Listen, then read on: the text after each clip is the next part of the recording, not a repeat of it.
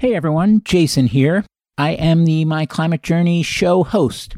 Before we get going, I wanted to take a minute and tell you about the My Climate Journey, or MCJ as we call it, membership option. Membership came to be because there were a bunch of people that were listening to the show that weren't just looking for education, but they were longing for a peer group as well. So we set up a Slack community for those people that's now mushroomed into more than 1,300 members. There is an application to become a member. It's not an exclusive thing. There's 4 criteria we screen for: determination to tackle the problem of climate change, ambition to work on the most impactful solution areas, optimism that we can make a dent and we're not wasting our time for trying, and a collaborative spirit. Beyond that, the more diversity, the better. There's a bunch of great things that have come out of that community, a number of founding teams that have met in there, a number of nonprofits that have been established, a bunch of hiring that's been done, a bunch of companies that have raised capital in there, a bunch of funds that have gotten limited partners or investors for their funds in there, as well as a bunch of events and programming by members and for members, and some open source projects that are getting actively worked on that hatched in there as well. At any rate, if you want to learn more, you can go to myclimatejourney.co, the website, and click the Become a Member tab at the top. Enjoy the show. Hello, everyone. This is Jason Jacobs, and welcome to My Climate Journey. This show follows my journey to interview a wide range of guests to better understand and make sense of the formidable problem of climate change, and try to figure out how people like you and I can help. Today's guest is Yishan Wang, founder and CEO of Terraformation. Terraformation scales natural carbon capture by solving the biggest bottlenecks to forest restoration, accelerating global progress towards this climate solution. Yishan was an engineer at PayPal and Facebook and the former CEO of Reddit. In his own quest to have the biggest impact on climate that he could, he found that global native forest restoration is the lowest cost, lowest risk, and most politically feasible carbon drawdown solution available. And it's shovel ready. We have a great discussion in this episode about Yishan's journey, the different things he looked at before landing on reforestation, the vision with Terraformation, where they are to date, what's coming next, and, of course, where they need help. Yishan, welcome to the show. Thank you. I'm psyched to have you. You guys have certainly been generating quite a bit of buzz, and reforestation is a topic that's near and dear to my heart, so I'm really excited and honored that you made the time to come on our little show. Thanks for having me. Well, to kick things off, what is Terraformation? Let's just take it from the top. We have identified that mass reforestation is probably the fastest and most efficient and most immediately scalable solution to climate change. So what we're trying to do is we're trying to bring that about globally as quickly as possible. And how did you come to that conclusion? Well, actually, if you look at all of the geoengineering and climate proposals, and you look at them with a sort of like ultra practical view of what can be done and whether it can be done now. With climate, there's this interesting thing where it's not just opportunity cost for climate solutions. It's actually an active accumulation of debt. With a lot of solving big problems, you're sort of deciding whether or not you want to do one thing or another, and you have the opportunity cost if you pursue one. But with climate, merely waiting accumulates debt because the planet is actively trapping heat. And so that changes the time variable so that a solution that may be better but is a few years behind is actually much worse than a solution that can be implemented immediately. So if you look at all the solutions that way, there are very few that can be immediately applied, that can immediately begin drawing CO2 molecules out of the air, which is the primary, I guess, like physical thing around climate change. Climate change is often conflated with a number of unrelated issues, like social and cultural ones, but it actually is a physical problem. So if you define it strictly, if you were to ask yourself, hey, is there a physical configuration of the world where if you were able to change this particular physical configuration, climate scientists would say, okay, there's no more problem with climate change? And the answer is yes. It's actually just that the concentration of CO2 molecules in the atmosphere is 415. It's actually like 419 as of like the last report, and it should be something around 280 parts per million. So if you were able to change that concentration of CO2 molecules, you would in fact solve most or all of the problem. And so if you take like a very, I guess, strict view of that, and you focus on what is the most direct way to get there, reforestation is the cheapest and safest and also the most immediately available solution that we have. And Ishan, maybe just talk a bit about your roots. I know you've obviously had some other chapters of your career before heading down the climate path, but when and how and why did you first start caring about this issue? And maybe walk us through how the transition occurred from caring about it to actually devoting your livelihood to it. So my transition to climate is probably a little unusual. I did not come to it from what you'd call like a traditional environmental angle, or even one where I'd like worked in it in science for like a long period or anything like that. I was actually just on vacation on the beach and it was way too hot.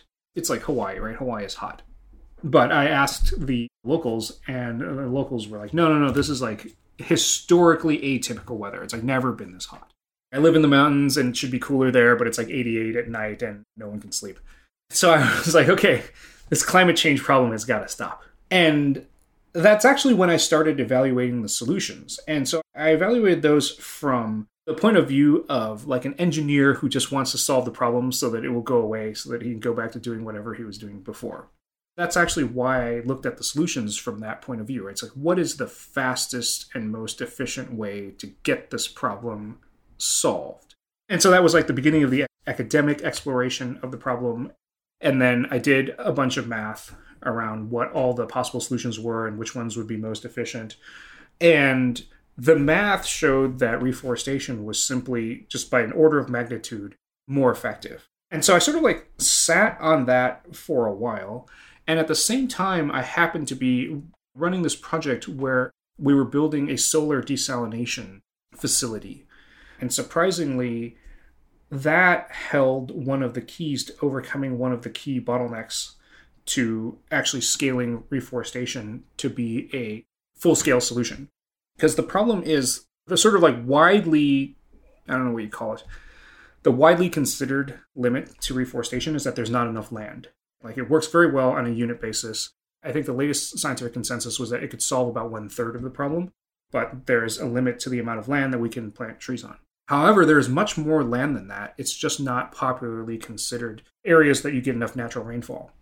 However, if you could produce enough fresh water using a low carbon method, then you could reforest deserts and you could get access to much more land. And in particular, you would get access to land that is the least valuable land. It's like considered the most useless. Nobody wants it. And the sort of technologies that I've been working with turned out to hold the key to that, because it wasn't just the fact that it was solar or desalination. It was the fact that solar power and desalination had come down so far in cost that if you totaled up the entire cost of doing that, you could in fact afford to irrigate that much land and restore that much forest. And the nice thing about that solution is that it's extremely parallelizable. You can like restore the first acre of land at the same time as you're restoring like the 2 billionth acre of land. And so that makes it potentially possible for mankind to do this much reforestation in a decentralized, parallel manner in the time frame that we have left. And so having done all of that math, you pencil it all out and you think like, okay, here's the potential solution to climate change, like a full-scale solution. Because most of the time when people talk about climate change, they talk about it in terms of like, how can we ameliorate it? How can we just like keep warming below 2 degrees or 1.5 degrees? Sort of about like, can we just keep from dying as badly? And here you do the math and you say, oh, okay, this would potentially remove all or most of the excess CO2 or offset all or most of our current emissions. There's actually a full-scale solution that can potentially tackle the entire scale of the problem. And because I didn't have an environmental science background, I just sort of sat on that solution for like a year. And I talked about it in like various online climate forums just to get people's feedback and stuff and to sort of refine the math and science. It turns out a lot of online forums about climate are actually like really, really unhelpful.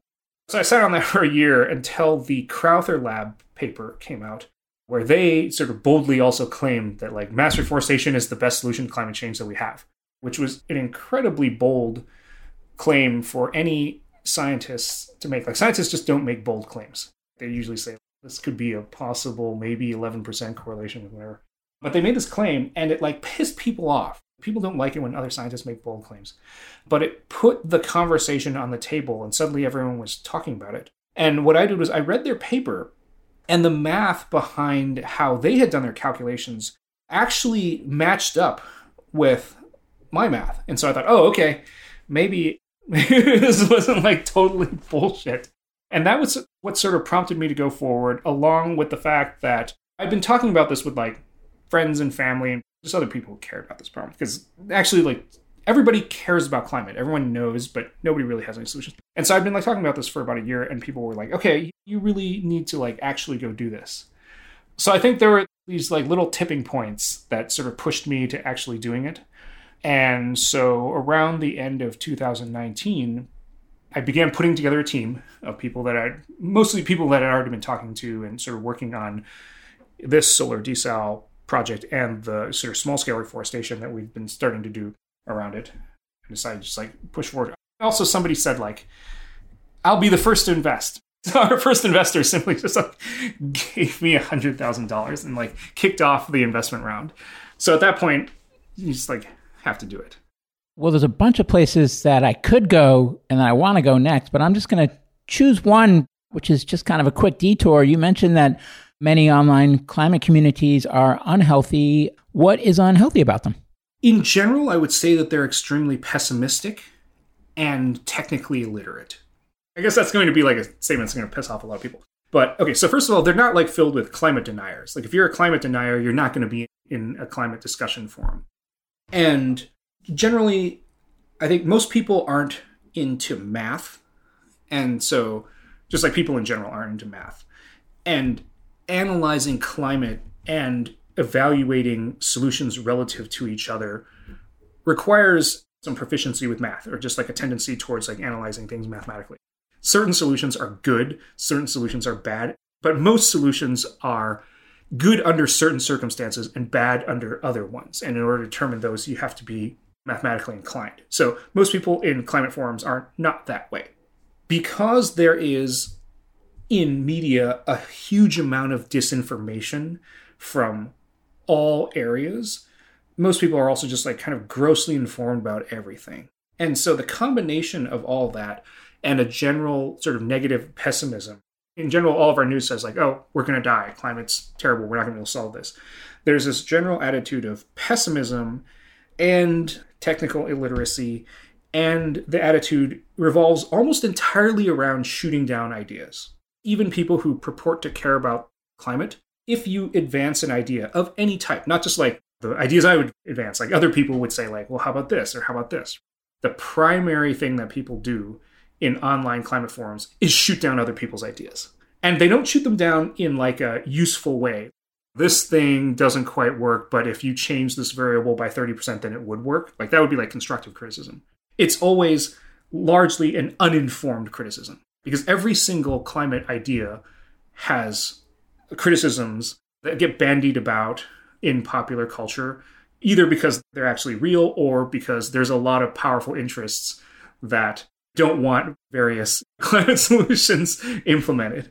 And so people hear those and they absorb them. And so the primary motivation in climate groups is just, you hear an idea, okay, here are all the things that are wrong with it.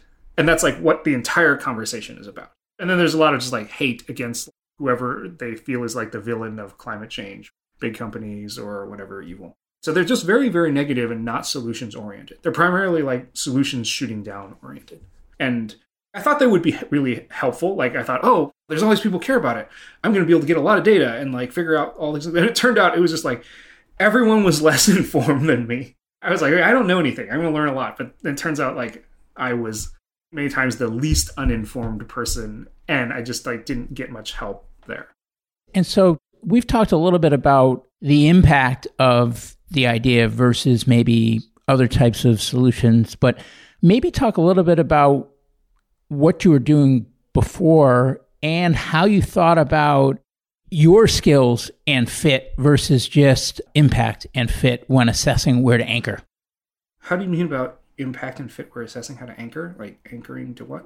I just want to make sure I understand. Well, anchor in terms of what you do for a living. So you want to have the biggest impact on climate. You talked about the reasons to focus here from a solution standpoint, but how important is it for anyone? So I'm asking how important for you, but really for listeners, they're going to want to know how important it is for them to pay attention to what they're good at and what they enjoy in terms of day to day, and how much did that factor in? That's actually kind of interesting. I often don't think about whether or not my skills are a fit to the job at hand. I have this, I don't know if it's like a foolish way of thinking or not. I sort of just identify whatever problem or goal I'm trying to solve. And then I sort of break it down in terms of okay, do I need to learn a bunch of different skills to do this? What skills do I need? I just think of myself as this robot that you sort of stack skills onto. I don't know, character creation sheet. For climate, I actually had to learn a ton of science and engineering. And I spent something like 2 years just reading papers and doing a whole bunch of math to do that. And I would not say that approaching this, I had the background to do it. If I were to give advice to anyone, it would be you should be good at math or practice math, because that's sort of the basis for doing a lot of it. But I don't think that my background particularly prepared me for this.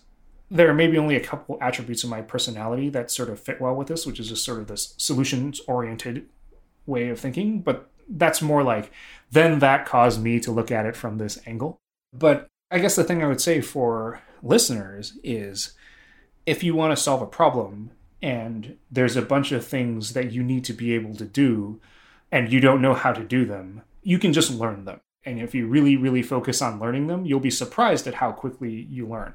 I think a lot of people, after they leave school, they stop learning. They forget that learning is a very plastic part of you. You can just pick up skills. They go through school, they pick up skills, and they get a job based on those skills. Well, I had to learn a whole different set of skills. And you just learn them. It's through willpower. You just decide that, okay, I'm going to learn them. And you learn a little bit every day. Because in the 2 years before I started the company, in 2017 was where I roughly did the earliest calculations around reforestation, or showing that reforestation was the most promising solution. And then between then and 2019, I just did a ton of math and had to learn all this climate science and all this engineering about the limits and capabilities of solar and desalination and related technologies. I learned a lot about energy in general. And that was just day by day learning a little bit of something. And then the next day learning some more. And then eventually at one point I realized I knew all this stuff and things started falling into place. So it's mostly just you can learn new skills if you need to learn new skills to do something. And that's just what you have to do. And so coming back around to terraformation, so it sounds like you thought that reforestation at massive scale was the most compelling climate solution we've got, given the timelines, and that you thought specifically that the land use concerns could be addressed by reforesting in areas that have previously not thought of as being possible to be reforested, like deserts, and that you've found a way using technology, I think, although I guess there's a question baked in there, to produce fresh water in these places to make it possible to plant trees there and have them grow and thrive. First of all, did I get that right so far? And then second of all, maybe just kind of fill in some gaps in terms of what you're actually doing as a company in terms of the mission, and also just technically in terms of the role that you're playing to make it so. Actually, that was a really good summary. So thank you for doing your homework. That was really awesome. Oh, I'm trying. Yeah, mostly just active listening, to be honest. But I appreciate you explained it well. A lot of people focus on the fact that it's massive reforestation. But the truth is that any actual climate solution is going to be massive, whatever it is. I think almost every single other proposed solution has not actually even confronted that issue. Almost every solution is still focused on the 1 or the 0 to 1 problem. Actually, a common concept now is the 0 to 1 thing. Like 0 to 1, 1 to n, and then where n is a billion is like a third stage. So 0 to 1 is, have we figured out a thing in the lab that turns out to be carbon negative, like some sort of thing like direct air capture or a new type of algae bioreactor or something like that. People figured out a thing under limited lab or experimental conditions that is carbon negatives like 0 to 1. And then 1 to n is, can we make it into a commercial product? And usually they think, okay, once we got it into a commercial product, capitalism will take care of the rest. Okay, that's kind of true, but going from 1 to n equals a billion is a materially different step that I think most people don't think about. Mostly because like very, very few people just have any direct experience with that or even know that it exists. A market going from, okay, now you're selling some units to now there's global penetration of this product is a rare concept in people's minds. Is implied in there, are you saying that because you worked in some consumer internet companies like Facebook that had massive scale, that it opened your eyes to what scale means and then could be applied in a very different setting in the physical world? Yes. Although in my case, in my sort of dour engineering mindset, it was less about seeing those opportunities and more about seeing that there are problems that people don't even know exist when you have to do something at massive, massive scale. One of the things that people said, you'd hear this a lot when I was working at Facebook. People were like, what's the big deal with Facebook? It's just a homepage. It's like your picture and like a list of your friends. That's easy. An engineer could like churn that out in a day. Why do they need 100 engineers working on this? And the truth about scale that very few people don't understand is that you can have like a very simple unit of something, but if you need to produce and run and maintain a billion of those units, it's more than just that times a billion, which by itself would be very, very huge. They're like scale invariant issues that crop up as you're just multiplying things into huge numbers. Most people just don't even understand like how large a billion actually is. They think it's like a double of like 1 million. A billion, they think a billion is roughly like 2 million, but it's not. It's like 1,000 times bigger. And so there are just these huge scaling issues that are materially different organizationally, technically, logistically. And so you need an entire area of concentration focused on that, the massive part of every solution. You're going to do this solution and you're going to do it massively across a global scale in order for it to have an impact. But to get there, you need to first have product market fit. And so I guess what I'm trying to get at is, what is the thing that Terraformation wants to scale? I know ultimately you want billions of trillions of trees planted, but what's your role in that? Here's the nice thing. There's lots and lots of groups that already believe in reforestation as the solution. Reforestation groups and just forestry groups in general have known that tree planting or growing forests is a solution, and they've known it for like decades, but nobody listens to them. And so they just don't get any press. They're under-resourced, but there's thousands of them around the world. They already know the solution. They know that when you restore a native forest, it's not just a bunch of trees. I think like non-nature type people, like tech people, think of forests as just like, it's a bunch of trees, like trees times n. It's not. It actually restores an entire ecosystem. It improves biodiversity. There's an entire ecological network that returns that is itself the actual carbon sink. And if you're directly involved in restoration of forests, you see this firsthand. It happens in front of you, and it happens like actually faster than you expect. I'm a tech person. I did not expect how fast these things would happen. You remove the water bottleneck and like nature just like takes over. There are all these groups that already know this. And the thing that they want is they want to go faster. Tech people think of themselves as the only people in the world who like move at hyperspeed or want to go faster. It turns out that restoration groups want to figure out how to scale. They wish they could do things 5 times faster, do way more this year. And so the product market fit that we are in is in fact helping people learn scalability techniques.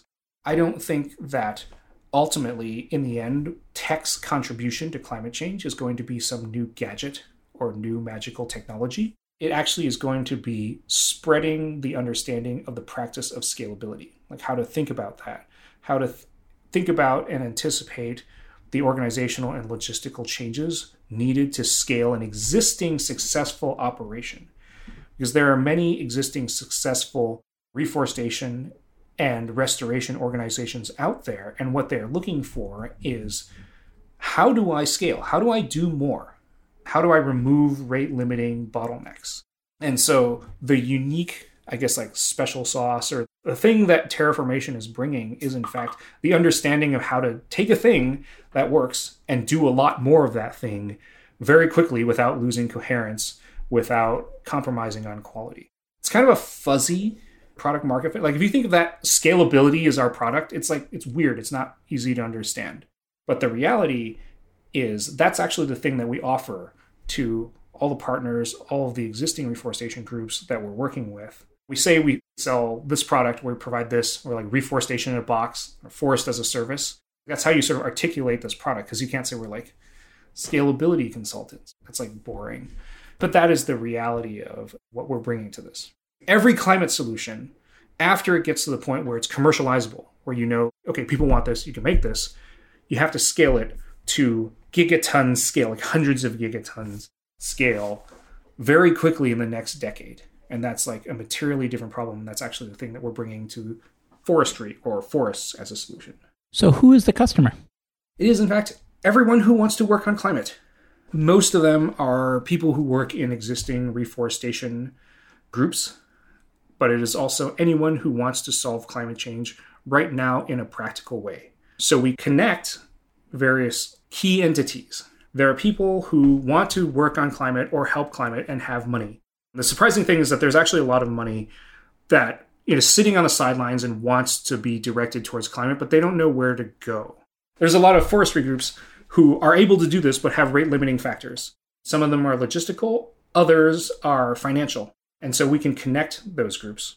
In some cases, we act as a connector between various groups who want to work on or help the climate problem and don't have the complementary other party to work with. So in fact, we work with everybody. What is the product? Well, okay. Sometimes people ask me, what's the biggest thing holding back mass reforestation from moving faster and scaling? And sometimes we say, okay, well, we were able to remove the land and water hurdle. But that's not actually the hurdle that's right in front of us right now. Like if we wanted to do 10 times more or 100 times more reforestation right now, that's not the thing that's standing in front of us. The thing that's actually the rate limiting factor right now is getting people off their ass and doing this. There isn't enough forward movement just trying to do more of it. Right now, if you wanted to, you could plant a tree. There isn't any other rate limiting factor keeping you from doing that. The only thing that's keeping you from doing that is the fact that you're not doing that right now. And so our product right now is always oriented towards removing the current rate limiting factor. So right now, what we're trying to do is we're getting more people to support this and do it. There's people who have money who want to support climate change. Okay, you can direct this money towards reforestation groups. Reforestation groups who are ready to work, we are helping them move forward. And the major immediate effect that we need to have right now on the world is getting more people to understand that this is the best solution forward right now. And the next 2 orders of magnitude involve just getting more people to support this. Like the product is actually just like, get more people to support reforestation, which I know is very abstract. It's not like this is the thing that we sell. Like we sell all these other products. But the actual output right now is getting more people involved. Wait, you said you sell all these other products? So what types of products do you sell? We sell various hardware and software. So we have containerized working seed banks, containerized nurseries, apps for tracking actually just like tree growth at a high granularity level, the attendant dashboards. We're working on a couple other things that we haven't announced. All of these things are just intended to be things to accelerate reforestation operations. So who buys those things? Groups that are working on reforestation. And is that the business, is selling those things? That's the first stage of the business. So we can sell a product that is essentially forest as a service. Like if you want to grow a forest now and you are either a landowner or a reforestation group that's missing some resources or wants to accelerate, we can give you the package of all of the things you need to get the project moving. Did you consider when you were launching being a nonprofit? And if not, why not? And if so, why did you choose to go not just the for-profit route, but the raise a big A round at a big valuation and commit yourself to needing to have a serious venture scale financial outcome in order to be considered a financial success. When we were putting together the company, I realized that the primary constraint was time. The most scarce constraint was time, and that therefore the highest priority was speed. So I chose the legal vehicle that was the most conducive thing to rapid collective action. And so normally for a sort of mission-oriented thing like this, it would make sense to be a nonprofit from many perspectives. However, nonprofits are slow and we don't have much time. And if you are an exec at a nonprofit, you spend 80% of your time raising funds. And I can't do that. I'd spend 80% of my time getting trees in the ground. So the fastest vehicle for collective action is just a basic Delaware C Corp. People think of that as it's a for-profit entity. But that's kind of this misleading statement, because for-profit is okay, well, under what time frame? And depending on your shareholders, you don't have to maximize profit or anything like that within some small time frame. It's just a corporation that's not a nonprofit. So you can sort of think of us as a non-nonprofit. And so a Delaware C Corp that is able to take venture financing is the fastest vehicle to collect money that people want to invest in solving climate change and then deploying it to that mission. So that's why we created that vehicle. In terms of financial outcome, there's a good history now over the last 20 years of investors who are patient, even with commercial sort of venture-backed funds. And so our thesis is, okay, solving climate change is highly speculative and very risky anyways. However, if it were solved, or even if a significant fraction of it were solved, that would be tremendously valuable. And it turns out there is a significant fraction of investors, impact investors, who want that to happen. All of our investors are oriented around the idea, they invested in us not because they thought it would be tremendously profitable. They invested in us because we were a plausible hypothesis for solving climate change, and they wanted to see that happen. It was okay, if you have $250,000 and you can do something, and the chance of this massive reforestation plan coming true is increased, then to a large number of investors, that's a rational thing to do. Would you say that it was primarily viewed as philanthropic capital then, even though it was technically a financial investment? Not really.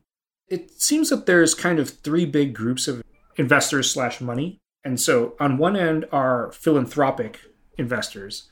On the other end are mercenarial IRR-focused investors. And sort of in the middle, there's just impact investors. And those are investors who want to see a particular thing happen in the world, but they're not giving away money to have that happen.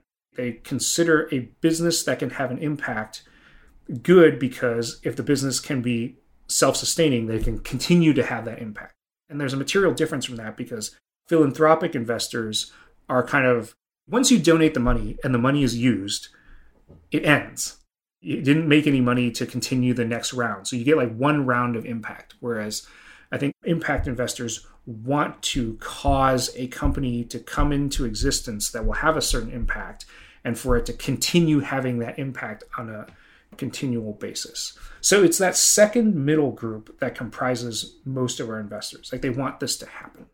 So you're starting it to achieve this thing, and I'm with you on the long term of if we can achieve this thing, it'll be a big deal. What I'd love to understand is how do you envision phasing and staging, and then what are the key milestones for phase one and the use of proceeds from the $10 million round that you recently raised? First, maybe just talk about the key phases, and then we can come back around to talk about the next one or the one that you're in now. The phases are more based on just the rapidity which we need to expand our footprint. So looking at this from a top-down perspective, in order for reforestation to make an impact fast enough, we need to complete the outplanting of about 3 billion acres of land within a decade. There is one plausible path to get there, which is to manage to get 10x the amount of land coverage every year for a decade. So there's 8 orders of magnitude between 30 acres and 3 billion. And so every year we have to do 10 times as much. So it's mostly just an expansion of how many acres of land can we cause to be reforested. One way of looking at the phases is there's 2 phases. There's the first few years where you do like 300, 3,000, 30,000, even up to 300,000 acres of reforestation. And those are projects which have been undertaken by a single organization. It's a sort of like current scale projects that we know are feasible. Once you move beyond that, we have to be working in partnership with other organizations. We need to have caused the beginnings of a worldwide decentralized campaign of multiple actors. We're one of the few startups that wants like 1,000 copycats. And so there's two things that we do right now. Right now, in the next few years, we execute reforestation campaigns of increasing size and scale ourselves, both to show that scalability techniques work. You have to show that you can do something before you tell everyone else, hey, you can do it too, and we'll teach you how to do it. At the same time, we have an active PR and outreach program to begin drawing attention to this. Because when we get to that scale of about like 4 or 5 years in, making the jump to millions of acres or tens of millions of acres requires already having many other groups ready to jump in partnerships. And we're not going to do that like instantly at that point. We have to begin laying the groundwork for that now. And so it's very similar to other change the world strategies where if you need to get everyone to do something, you need to be the champion yourself. You need to be doing it yourself. So the first few years are we are doing it ourselves and we are scaling. At the same time, just saying over and over, this is the solution. We all need to be working on this. And in those first years, as people look over at us and say, oh, we do? What? I would say, look, we're doing it. We are scaling. You can do it too. Here's how you do it. And so we're building up those two things in parallel. We're just like talking about it a lot, explaining how we're doing it, and then actually executing it. This is a little bit similar to what Tesla did. In order to cause a worldwide revolution in electric vehicles, they weren't going to produce every electric vehicle in the world. Tesla has like 1% market share, but that's enough to cause everyone to make this shift. But before they could do that, for many years, they had to be the primary and only producer of significant electric vehicles. So they had to be the champion. They say, look, we're doing it. This is how we're doing it. Look at us. It can be done. And now other manufacturers are forced to follow suit. They're doing it also. So we're adopting this sort of like but the core of what Tesla did is not evangelizing other automakers. The core of what Tesla did is they built a great car and they sold it to customers and who then got happy about driving it and told their friends, and then they sold more cars. So I guess, what is that core economic engine for you? In our case, it's more about showing that forests can be grown directly. It's actually not showing that forests are profitable. They do. They generate forest products. They have revenue streams. But the main inspirational thing here is that people want a solution to climate change. They want to know that there's something that can scale, that can potentially actually have a meaningful impact on the problem. So the metric is actually different. The way people are inspired is by seeing a solution that is working and showing, hey, we can restore forests quickly. And then the next year we can restore 10 times as many acres of forest. And it's showing that it can be done. That is the impact that people see. Oh, it's working. It can be done.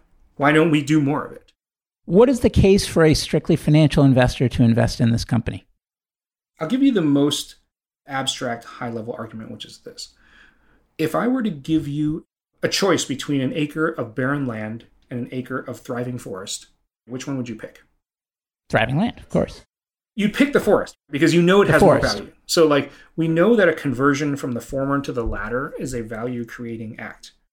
And so you can actually think of this as a global real estate play. Now, the reason why that acre is valuable differs depending on the particular species and location and local community and local economy. Every piece of forest is valuable in different ways. However, we all know that that is more valuable. So you can think of this as a global real estate play, where we are in fact taking up to 3 billion acres of degraded, largely worthless land that people don't value, and converting it into a thing that almost everyone understands is more valuable. That's a creation of value, and you should be able to monetize that.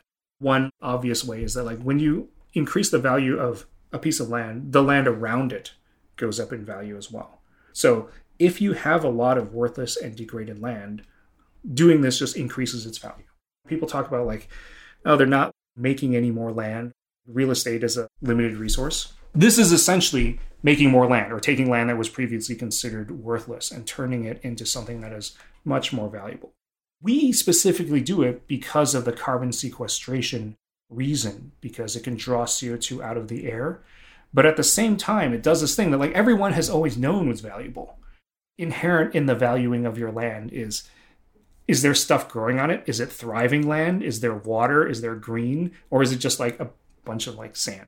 The most abstract way of thinking about like how is it financially feasible is that the conversion of all this land is an act of value creation.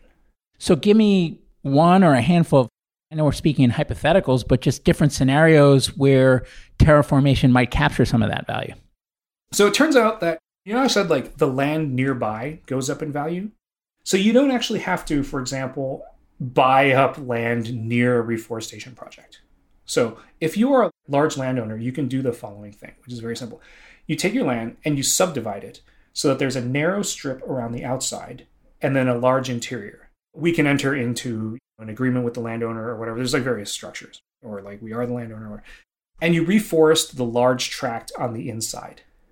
Now, all of the land around the outside has increased in value. And now you can lease that for residential or commercial purposes. Before, it was just in the middle of nowhere and there was nothing. Now it's next to a thriving forest. So now you have all this land, and we can participate in the monetization of the increase of that value in any number of ways.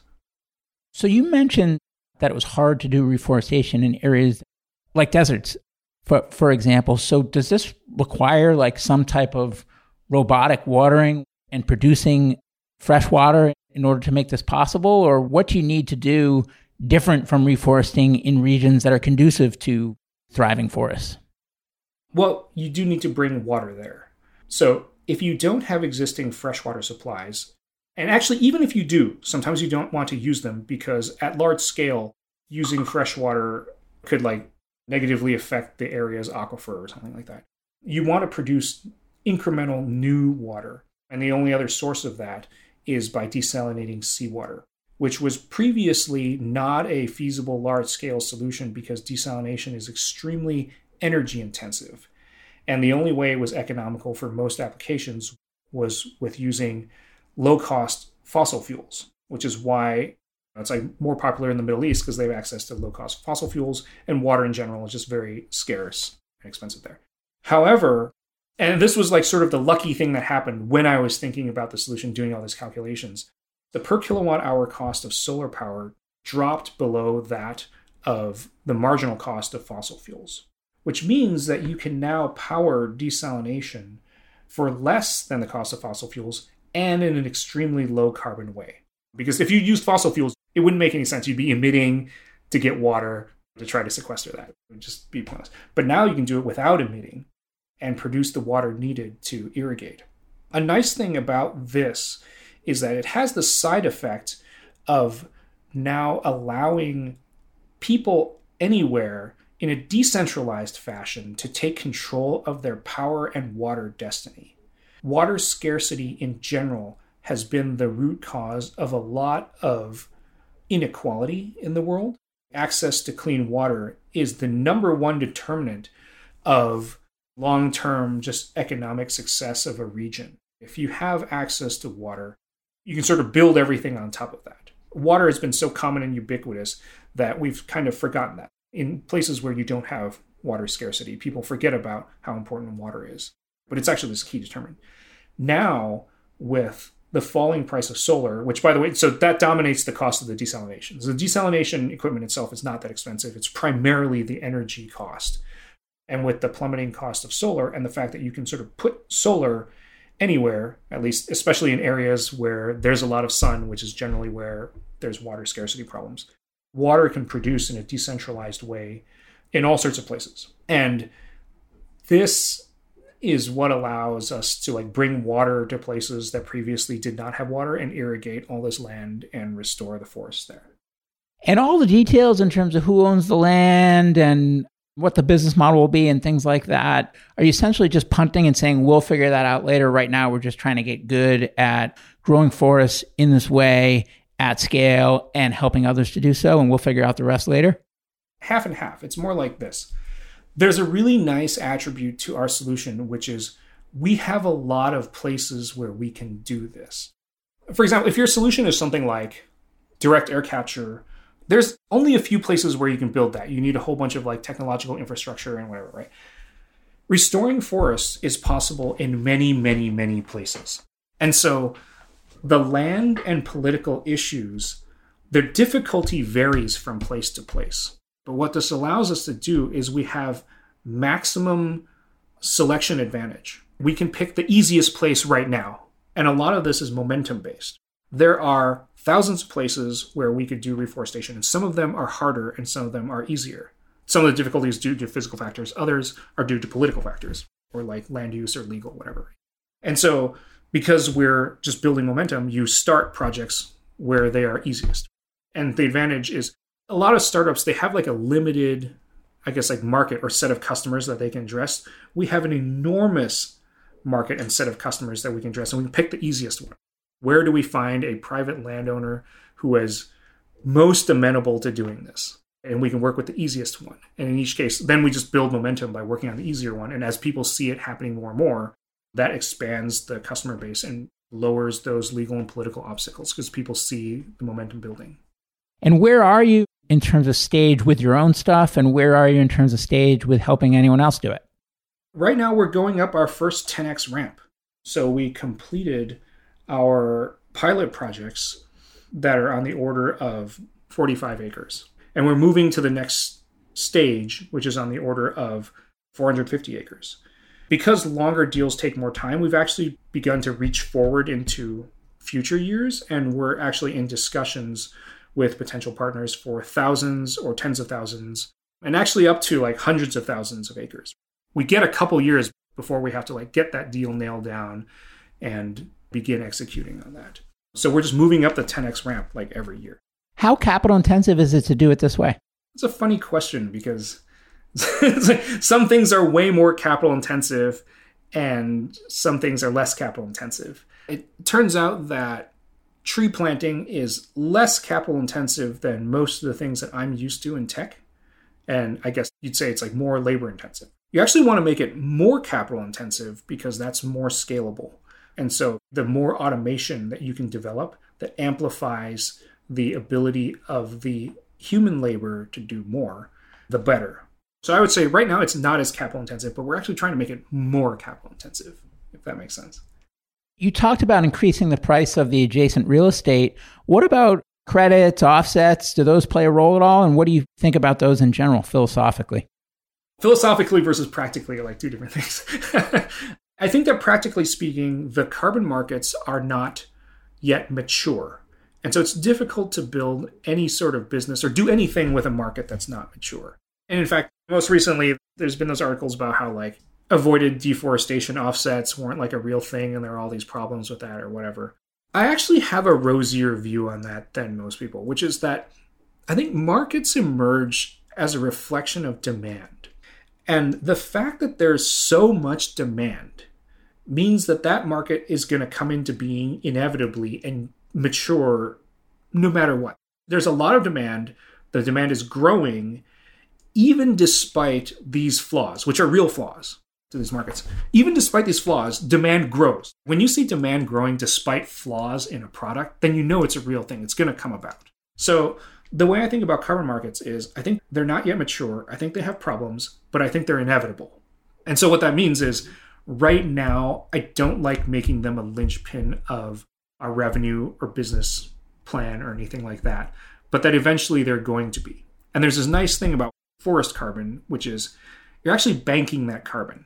For all of our projects, we don't say, okay, you'll be able to derive this revenue from carbon credits, but we can say, if there is a point in the future where the carbon markets are mature and the price of carbon is some sufficiently high number, you've banked all this carbon. You don't have to sell carbon in a particular year that it is sequestered when it comes to a forest. It's all being banked in that forest. So you can sell that later. So I think of that as like a future thing that's going to come about, but not something to rely on today. I assume, and I mean, correct me if I'm wrong, that when you raised the 10 million, there was some discussion around how far that could take you and what the next round looks like, since I would imagine it doesn't sound like you're going to get to profitability on this 10 million raise, although correct me if I'm wrong. So I guess the question is, what are you trying to get done with the 10 million? How far can it take you? And what does that next round look like? Do you mean the 30 million round that we just raised? 30 million, sorry. We had raised like a 5 million seed round, and then we just raised the 30 million Series A. There were a few things that we proved out in the 5 million seed round. One of them was that containerized working seed banks are an essential part of being able to scale reforestation around the world. And I can talk about why like seed banking is actually like critically important. But it turns out there's a lot of demand for that. And so like one of the things is scaling up production and sale and distribution of these seed banks. That by itself is like somewhat capital intensive. It can be somewhat debt financed, but you need some capital to go there. The other one is supporting more projects. There are a lot of projects that can be accelerated now because of some of the, just like, I would even say like minor technical support that we're able to offer. A lot of projects are enabled if you have accountability around trees being grown. One of the problems with tree planting projects right now is that there isn't great accountability. Like you give money to a group, they plant trees, you don't really know what happens to the trees. So it's actually trivial to develop a system to track trees. If you take a picture of a sapling, you immediately have the lat long. Trees don't move. Trees don't have privacy issues. If you have the lat long of a tree, then as future remote sensing improves through satellite, LiDAR, drones, or even you can just like pay people a bounty to go and like take a picture of a tree at this location, that tree can now be tracked much more accurately through its lifetime. Being able to offer that level of accountability, that's one of like the simple apps that we built. Being able to offer that level of accountability enables more projects to get off the ground, more funders to more confidently give money to those projects or finance them. So we're continuing to develop technology like that, financing or pushing forward more projects and showing that we can do 10 times as much this year is another thing that we're like using that money for. And how are you thinking about that next round and beyond? How do you plan to capitalize the company as you scale? We will have to raise another round, probably a year to 18 months from now. And so the thing that we have to show is that we can, in fact, continue doing this 10x scaling. We are the key to not just us, but the world being able to scale these operations. That we're actually transformational. Because you can say, okay, trees are a solution. We've begun to convince people, and also the conversation actually moved in the right direction. But showing that we're a transformational element and being able to scale that is what we'll need to finance at the next order of magnitude increase. And I mean, is that also equity capital? Is that an institutional fund? How do you think about the right profile for that round when you get there? I'm open to however it works. We will get to a point where it's definitely not like equity capital, because once we prove out the model in some of these projects, they can just be debt financed, which are much larger pools of capital, and that works that way too.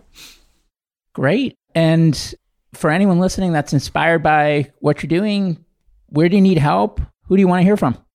Everyone, actually. This is interesting because this is the mission where I believe every human on the planet can contribute in some way, whether that is in directly helping to put trees in the ground, helping to coordinate those operations, learning about the actual mechanics of forestry, contributing money to projects, or technology development.